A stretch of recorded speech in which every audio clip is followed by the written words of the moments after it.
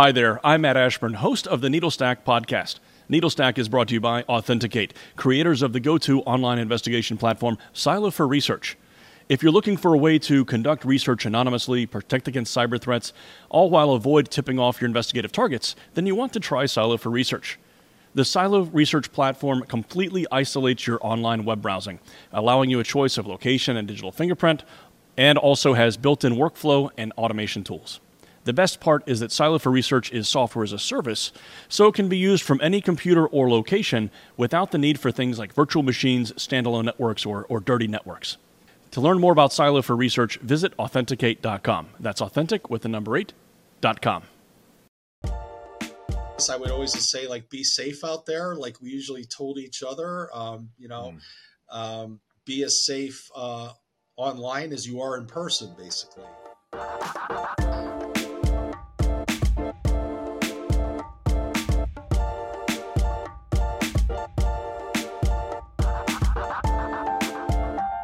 Welcome to Needlestack. I'm Jeff Phillips, and I'll be your host for today's episode. I'm Aubrey Byron, a producer on Needlestack. So today, we're joined by Richard Denholm, a former FBI investigator and director at A1C Partners. Welcome to the show, Richard. Thanks. Great to be here. So great to have you back, Richard. For those of you new to the show, Richard joined us last year to discuss how law enforcement is using OSINT. Can you give us a little bit of an overview to remind listeners about those tactics and how you use it both in your history at the FBI and at A1C? Yeah, sure. And just a little bit more background about myself. I spent about 22 years with the FBI, retired as a supervisory special agent, unit chief at FBI headquarters. My last stop was as the FBI's detail lead to the Department of Justice at its OSINT Fusion Center. So we specialize in information sharing across law enforcement to help improve investigations, help investigators make better cases to enforce the laws of the United States. After I retired, I ended up with A1C Partners as a director. I also am an attorney, and I'm using much of my legal background to help advise our customers on legal, privacy, and policy concerns when they use open source information in particular, but also focused on other intelligence issues as well. And as my side job, I'm an adjunct faculty member at George Mason University in Fairfax, Virginia, and I teach intelligence there as well. So, no, it's a great background, and we'll dig into some elements of that. Before we started recording, we were talking, Richard, that on one hand, OSINT is always changing as a discipline, but sometimes things from a legal and what you can and can't do, maybe there hasn't been significant changes versus last time. But can you talk a little bit about, are you seeing anything changing out there, whether it's for the government on the federal side or, anything you're seeing on the commercial side? Yeah, sure. It is important to stay on the cutting edge in this arena. So since we last talked about a year ago, I have not seen any earth-shaking changes in the open source, publicly available information realm as far as, obviously we're always looking for court cases and legislation that would infringe on the government's ability to collect open source information or use it. I haven't seen anything really earth-shaking in that. Clearly, there are cases that come out occasionally that we have to be aware of, all right? And we have to be aware of it for private sector clients as well, right?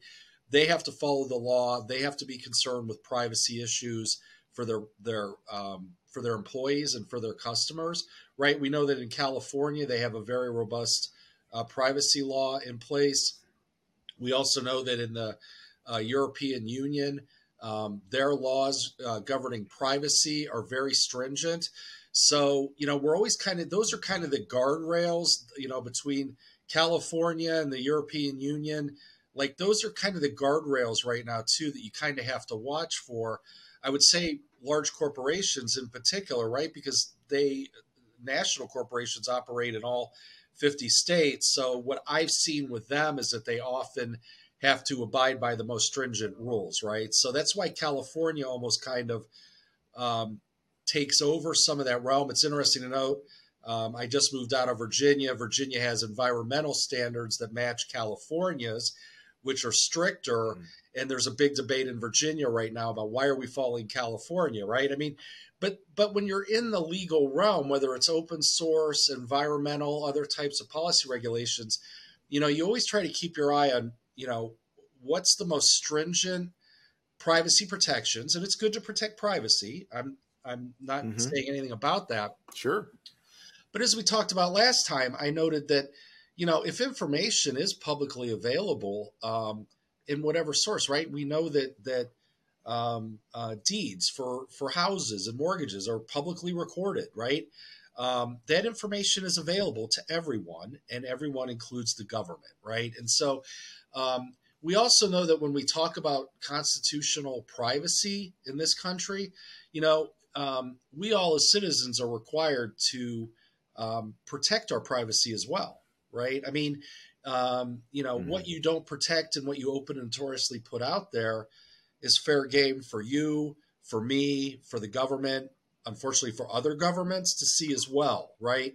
So it is a huge framework that applies. So hopefully that helps a little bit. Yeah, that's super interesting. I hadn't thought of it that way before. With you giving those guardrails, if California and the European Union have the strictest rules, if you're abiding by those, then you're covered. And it may reduce some things that you can do, but from a legal standpoint, that for sure makes a lot of sense if you use that as your kind of your bottom line of the rules you're going to follow. Right. Sure. Right. Yeah. Our listeners span a lot of different industries, and it seems sometimes like they can almost be a little bit siloed in their approach. Are there certain strategies that law enforcement use that you think could apply well to other OSINT practitioners outside of law enforcement? And I don't want to give you like a pithy answer to that, but it is a little bit like know the law. I mean, do research in it, have a team that provides advice. Everybody, and again, I am a licensed attorney. I can say it. A lot of people hate attorneys, but they can be very useful, right? Especially in this arena.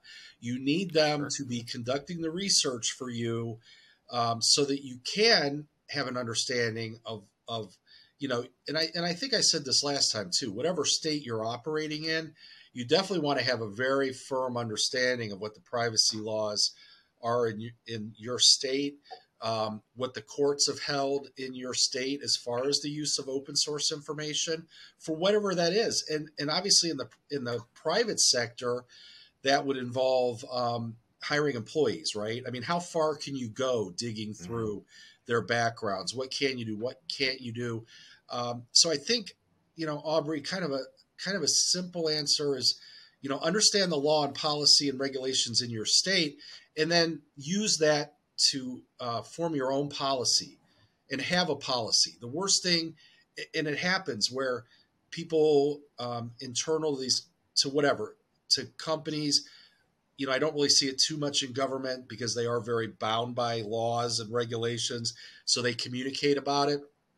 But the worst thing you can do is just to start operating, and somebody has a good idea like, hey, for all of our employees, we're going to scrub all of their Facebook posts, everything that we can, everything that's out there. We're going to store that information ourselves on our systems, gather any, PII that we can on the person. And it may all sound like a great idea, and you start doing that and you gain maybe a better understanding of who you're going to hire, which is a good thing. But you might go too far, and you might actually violate somebody's privacy, run afoul of the laws of your state. So, we in the privacy realm too, when we look at these, there's a lot of discussion of retention policies, right? So for example, you need to be aware that if you have a potential employee and you collect information on them, you better have a policy and you better have it written down and reviewed and understood. How long are you going to retain that data? I mean, Jeff, if I want to hire you and I gather tons of data on you and then I never hire you, you walk away and I hang on to your data for, I don't know, 10 years. and then, we get hacked. Right. And maybe there was PII in there about you, and now it's not. That may create liability for your company. Right. So again, it's an idea of talking through this, having a team of people, again, teaching at George Mason, constantly talking about collaboration in the intelligence realm. Talk it through, do a red team. What are the worst case scenarios that can occur? But and then have a policy. If I want to hire Jeff, I do collect data on you. We don't hire you, walk away. Okay, we're going to have a policy a month later, 30 days later, that data is purged, right? That's gone. Or 6 months later, but have something in place. No, that makes a lot of sense, Richard. By the way, that comes up a lot of times when we're talking with people, customers and whatnot on the dark web side. That point you made, which is, you need to have a policy. If there is no policy, that's not necessarily an opening just to go do what you want. You'd prefer to have it. You got to have something written down, whether that, before you go out and do things like you said, PII or go to the dark web, having a policy versus a lack of policy, meaning you're good to go. You shouldn't take that approach for sure. I think that's the subject of a few of our blogs. Yeah, is like, you should go on the dark web, but hold on. Now, let's dig back a little bit, Rich. Go ahead. Sorry. No, I was just going to add, I mean, I learned a lot in my law enforcement career as well, having unfortunately worked around some cases involving child pornography and those kind of things. And that kind of data, when you talk about dark web, I mean, you could start stepping into some of that stuff, and you don't want to be accessing that information or collecting it or having it on your computer. I mean, we had to put in place very stringent standards on how to handle that material. I mean, as agents, you're collecting evidence, right? But if you're dealing with that type of evidence, you have to take extra precautions because it's very easy to become a disseminator of it, even unintentionally. And there's really no loophole for you, even as a federal agent. If I hand it to another agent, that technically could, or I hand it to an AUSA and I'm not careful, that technically could be dissemination. So there's a lot of trips and traps out there. So Aubrey, when you bring up the dark web, there's a lot of nefarious things that are occurring in there, and you better have an understanding of what you're dealing with, because even the good folks can step into stuff that can get them jammed up. So sorry, Jeff, go ahead. I know. Absolutely. No, sure. No, it's great advice. Well, let's go back, George Mason University, and recall you being a professor there. Can you remind us what's the curriculum that you teach? Has that been evolving at all? And just to give you some backdrop, we've had 2 or 3 guests now this year that are on the academic side. So it's really interesting to see, what's going on with OSINT and intelligence as we educate the next level or the next generation of investigators out there through college. Absolutely. And I was happy to hear you had my colleague, Dr. Stephen Coldhart, on a while back from SUNY. He's kind of at the cutting edge of OSINT issues and intelligence work. And it's exciting to be collaborating with him and talking to him as often as I do. But yes, at George Mason. Yeah, he was great. Yeah, right. No, and he really, is moving a lot of things forward in this realm of OSINT. So at George Mason, I teach in the Department of Criminology, Law, and Society, and we have an intelligence minor there. And as you can imagine, George Mason is, in Fairfax, Virginia, in the suburbs of Washington, D.C., so it's a great university and a great location because of its proximity to government, which is critical. And several years ago, they really saw a need to, really build up their intelligence program there to teach, as you said, even the next generation of intelligence analysts, teach them, even the basics of what is the intelligence community, who are the members of the intelligence community, which agencies, and then to educate them on, again, just the basics, the history of the United States intelligence community, how it's evolved, and how to be an intelligence analyst. So I started there teaching basic introduction to the intelligence community about 3 years ago now. I have added one class as an aside. I also am an expert in public corruption. I worked a lot of corruption for the FBI, and they let me teach a course in corruption last year, and I'll be teaching that again in the fall. I have written a textbook on intelligence and corruption now. Those are both used at the university, which is fun. I'm not quite sure if those were published last time we talked, but both are now. I don't think so. And then, yeah. I have a textbook on each topic. This semester, though, I began to teach a more advanced intelligence analysis course, getting more into critical thinking. And really teaching the students, again, a simple answer of don't take things at face value, right? I mean, it's much more in depth than that because it is an entire semester. But I think that's a good way to kind of conceptualize it of what you build the course around, especially in this day and age. And I think we talked a bit about disinformation last time I was here with you as well, that you really have to be on the lookout, especially in this day and age, for disinformation, right? And how to analyze things coming at you to make sure that it's accurate and that you are able to turn raw information into intelligence and disseminate it and get it into the intelligence cycle, right? And during that course, we do, of course, talk a lot about open source intelligence. And, it's a critical factor in that course as well. Tell us a little bit more about how OSINT plays into that public corruption in particular. That's interesting. That's a great question. And I don't know if I was quite at the cutting edge of this, but in my travels in the FBI, I worked in Youngstown, Ohio, quite a bit, worked on several very large, high-profile public corruption investigations. And I got to tell you, I mean, what is OSINT? What is publicly available information? It's many things, but journalists, the press, right? That's open source information. I often found working corruption, there's a lot of fantastic journalists, investigative journalists, who did a lot of the background work for me, right? And you could sit there and follow a lot of the investigative pieces that they put together, and they're throwing sunshine on corruption, right? Which I always say when I teach, corruption loves to dwell in darkness. And again, the fourth estate, the media, journalists throw light onto that. And that's great. But really, that's all they can do, right? They can only throw light on it. So then we kind of saw that as investigators to be aware of our environment. We would call it our AOR, area of responsibility. We'd pay attention to that. And I will tell you, I made a lot of leads in my investigations and made pieces of my criminal investigations from tidbits that I pulled from those media reports, right? I mean, and when they go into the criminal investigative realm, that opens up a whole nother realm of vetting.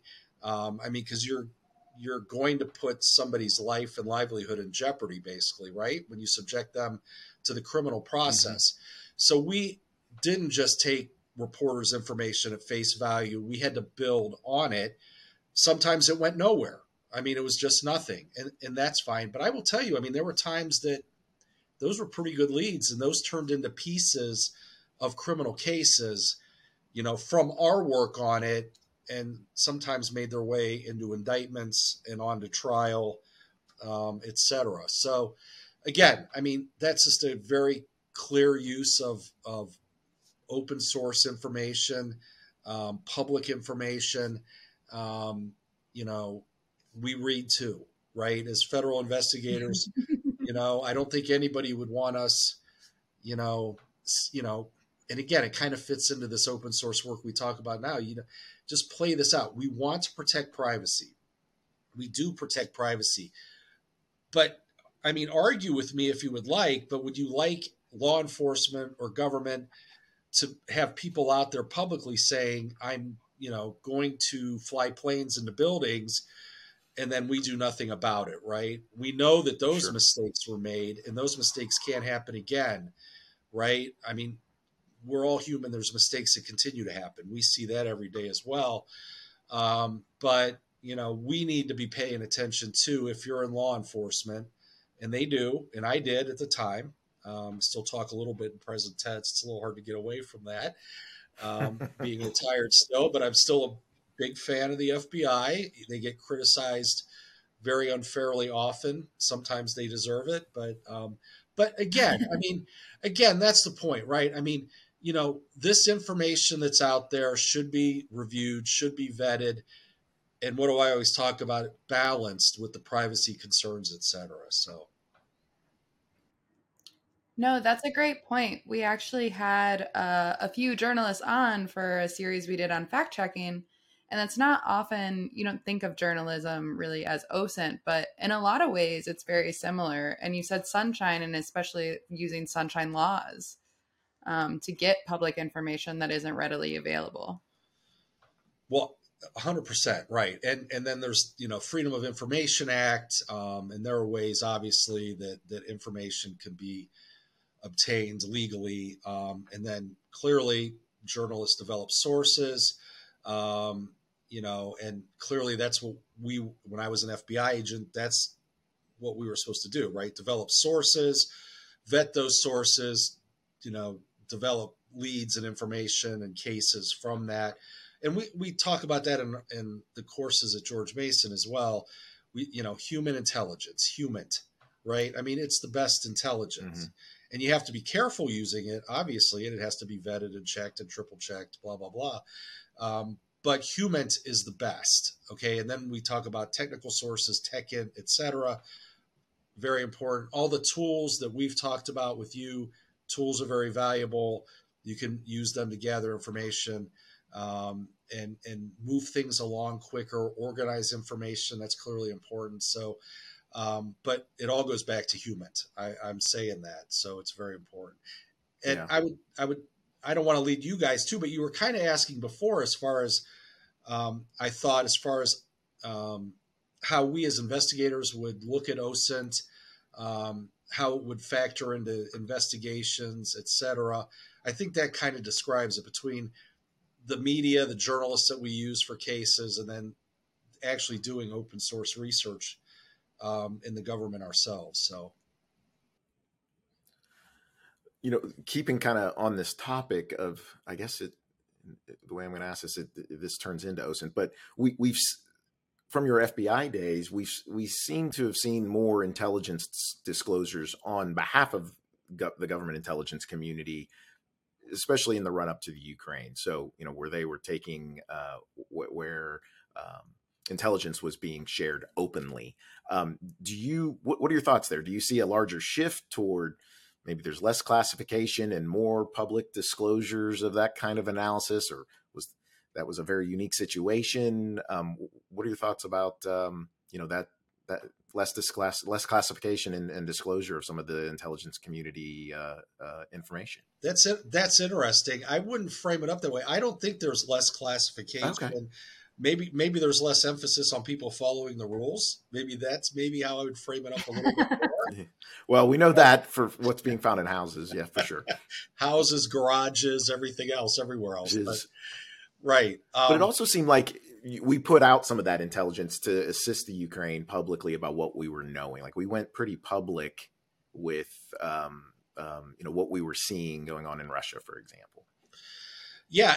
And so, in my defense, I'd say that's a little outside my realm. I think State Department experts might be a little bit better to comment. I'm always happy to comment, though, because that's how I am. But I really think, right? I mean, that I think it's a strategy. I mean, I think the government would release things in such a global realm like that. And again, we teach this at George Mason, right? When you look at the history of intelligence, there have been deception operations throughout history, right? I mean, and disinformation and misinformation. The Ghost Army in World War II is still one of my favorites, creating the, in the UK, armies of blown up inflatable tanks and barracks and everything else, right, to fool the Germans as they flew over, thinking that the strike into France would occur from the north, right? So I think what you're talking about with the whole Russia-Ukraine thing too, kind of fits into that, right? The governments are using information strategically in ways they see fit. So, the president's the ultimate classification authority and the ultimate releaser of information. So clearly, if any president thought, even though this is classified, it's important to release for part of our strategic objectives, I again, I'm not an expert in that, but I do teach it a little bit. I think that would be why, that there were some strategic interest to it. Believe me, I was thinking even at the time the Russian alleged buildup along the border of Ukraine, even before the war started, you start to think a little bit about, because they are masters at disinformation. They are some of the best.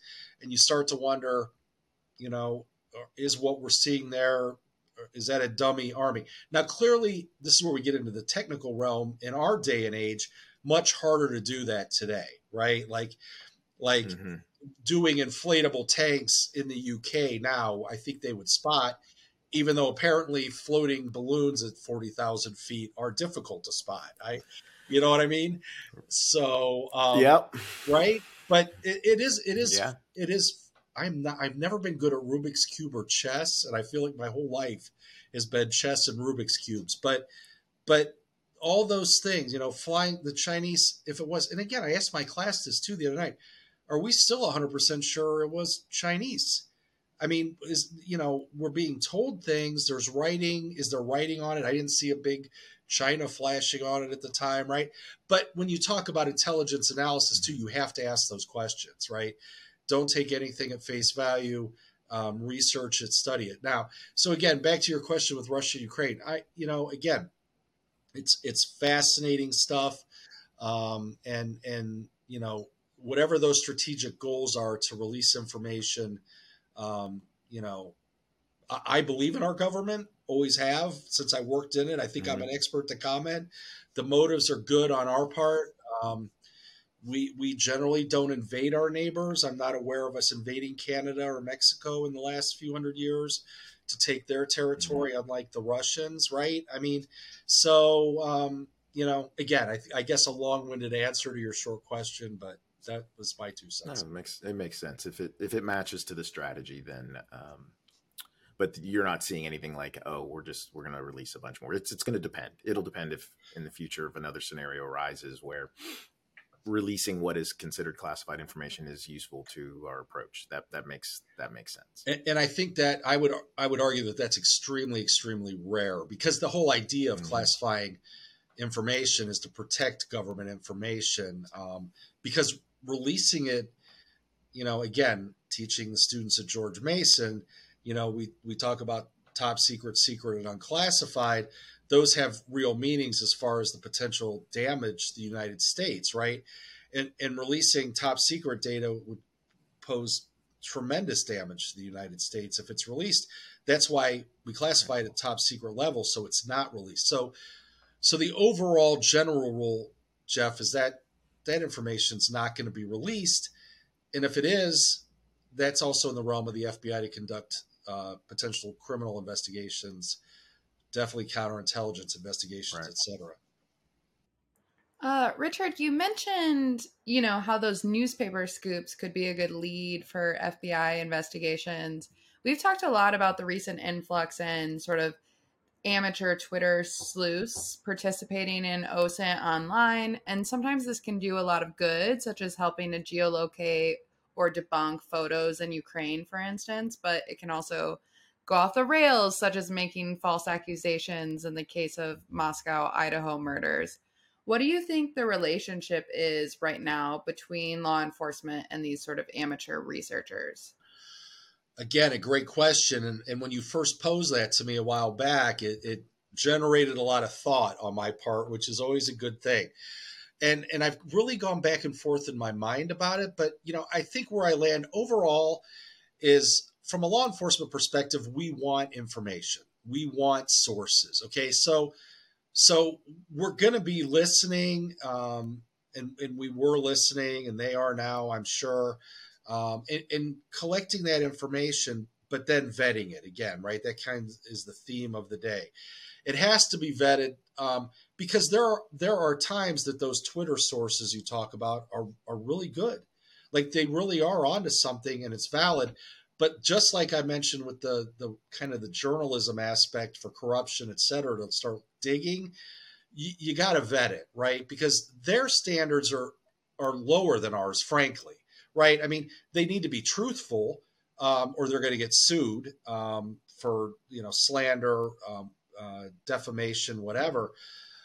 But in the government, and when you're doing criminal investigations, it's a higher standard, right? Because if you're doing a criminal investigation, you're planning to take something to trial, right? You're not just doing it for fun.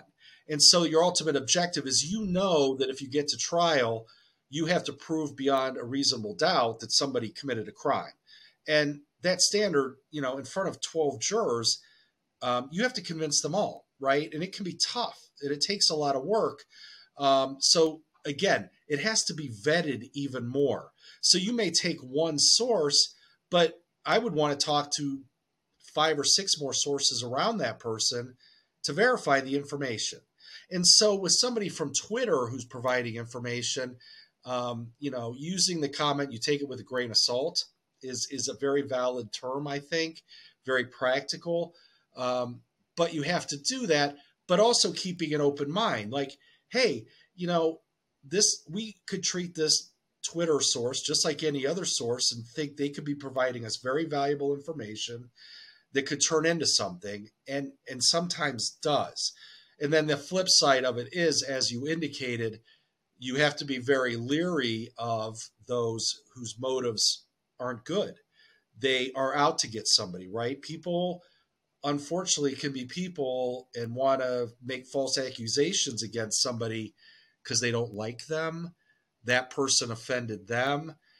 So in this realm, you have to constantly be aware of that and be like, what's your motive for telling us? Is it altruistic? And if so, yeah, that's great. I mean, I worked several large scale murder investigations, nationally publicized, which brings out all of these type of people that you're talking about. We had a very famous one in Canton, Ohio, a famous murder case, much like the Lacey Peterson murder case out in Modesto, California. We had a very similar one in Canton, Ohio, right after that, with a 9-month pregnant woman who had disappeared. And there were a lot of do-gooders who came out. And I will tell you a quick aside, a quick story about that to kind of draw this together for what happens with this. A lot of people came out to help search for the missing woman, and that's awesome. And we generated some great leads. But out of thousands, maybe only less than a handful turned out to be good. Okay? So you keep that in mind, and you don't want to disregard those potential leads that could be really good, right? That would be bad. But, for example, we had some folks who came out to help us, actually in another case that I'm thinking of, and they brought dogs to help us search, okay? And I actually had one of the dogs and was out in the woods with the dog searching, and the dog alerted on something and was going. I'm like, oh my gosh, I might be onto something. I might be, and the dog led me down this trail and down a hill and dug up a Wendy's bag that was sitting there on the hill. So I guess you could kind of call that the Wendy's bag theory of folks on Twitter, right?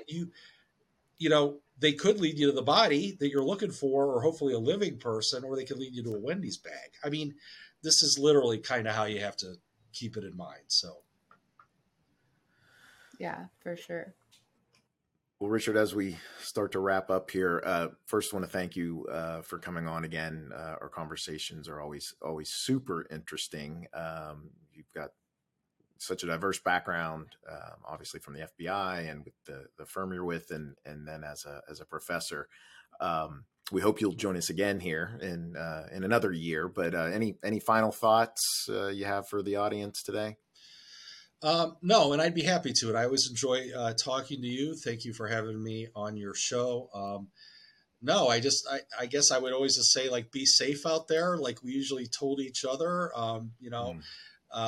be as safe online as you are in person, basically. And I think especially in this day and age post-COVID, there's a lot of fraudsters out there. So be very leery and be protective of your privacy information if we're talking about open source and what you put out there publicly. But again, thank you for the opportunity to be on, and look forward to chatting again.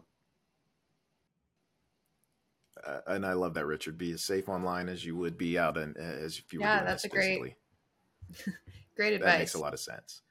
Thank you. Well, again, thanks to our guest, Richard Denholm, for joining us today. If you liked what you heard, you can subscribe to our show wherever you get your podcasts, watch episodes on YouTube, and view transcripts and other episode info on our website, authenticate.com/needlestack. That's authentic with the number 8.com/needlestack. And be sure to let us know what you thought of the show on Twitter. @NeedleStackPod is our Twitter handle, and like and subscribe wherever you're listening today. We'll be back next time with more OSINT tips for your research. See you then.